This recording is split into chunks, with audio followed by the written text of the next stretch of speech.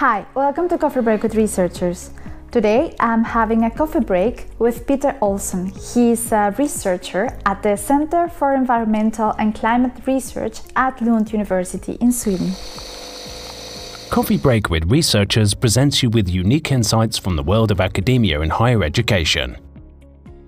In this series, we have conversations with team members of the Naturevation project, funded by the European Union's Horizon 2020 programme.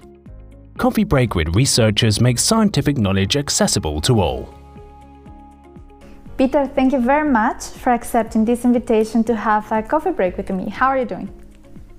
I'm doing fine, and thank you very much for inviting me. How do you do? I'm doing great, thank you. Having today, as usual, a black coffee from Indonesia. Which one are you having?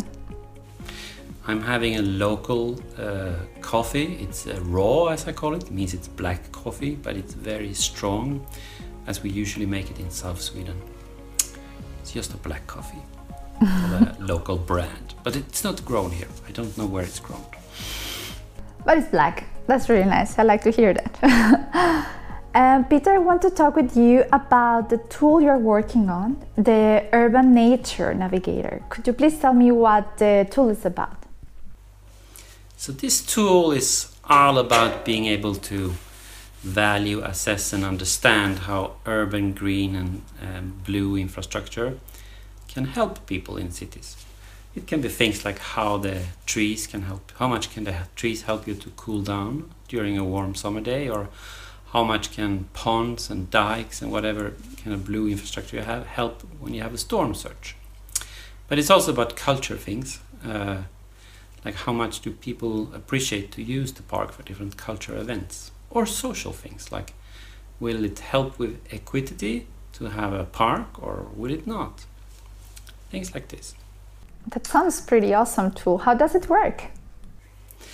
So it operates on 3 levels. It's a basic level where you can simply explore and get a very basic idea how different green infrastructure may work, or how trade-offs and are between different kinds of green and blue infrastructure. You can compare then a lot of different indicators that are social, cultural and biophysical, how they in general will work together for different kind of green infrastructure or nature-based solutions, as we call them. The green infrastructures are things like street trees, it can be a park, pond, pocket park, green roofs, etc. And why do you think it was so relevant to develop such a tool? Well, it was very relevant because we couldn't find anywhere where all this scientific information were put it together and made available in a simple way for anyone to access. So we expect people like planners, different stakeholders, that can be NGOs, it can be companies, it can be private citizens that would like to change an area or develop an area or develop a completely new area, that they could have a look on into this tool to get ideas and inspiration of what kind of green and blue infrastructure are important for them. That sounds very nice to be involved in. So can you tell us something about your personal experience in developing the tool? This tool has been very interesting to develop.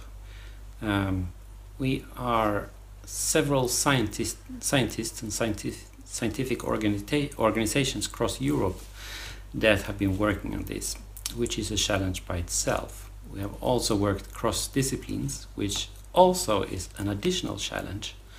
I think the largest challenge has to be in that we have worked iteratively with stakeholders, which means that we have made like a first version of this tool or first part of the tool, presented to stakeholders in 6 different cities, got feedback, went back, redone some part, developed other parts that was not included, removed some parts. Naming is very important. We have done this kind of iterative development with 4 stakeholder meetings, you can say 4.5. So we have developed this tool together with them. So it's scientists, stakeholders. It has been a very interesting trip. I learned a lot, especially how people outside academia is looking upon things and thinking about things. Well, thank you for sharing that. That was indeed quite interesting, and it's very impressive to hear. So finally, what can you say about what users can learn from the tool?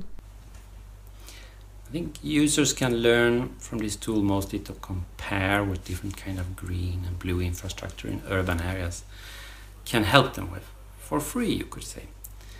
And I think that's the main goal. We are living in an era where I think, at least where I'm living and operating, where green is not so popular in urban areas. But actually people probably need to know about what it gives them and what do they lose if they miss it. So I think this is important. Peter, thank you so much for those valuable insights. It was a pleasure to have you here in a coffee break, and I wish you all the best for future research and hope to see you soon again. Thank you. Hope to see you very soon. Bye-bye. Bye-bye. If you are interested in more details about this tool, you can find the link here below. Thank you for watching and see you next time. Bye-bye.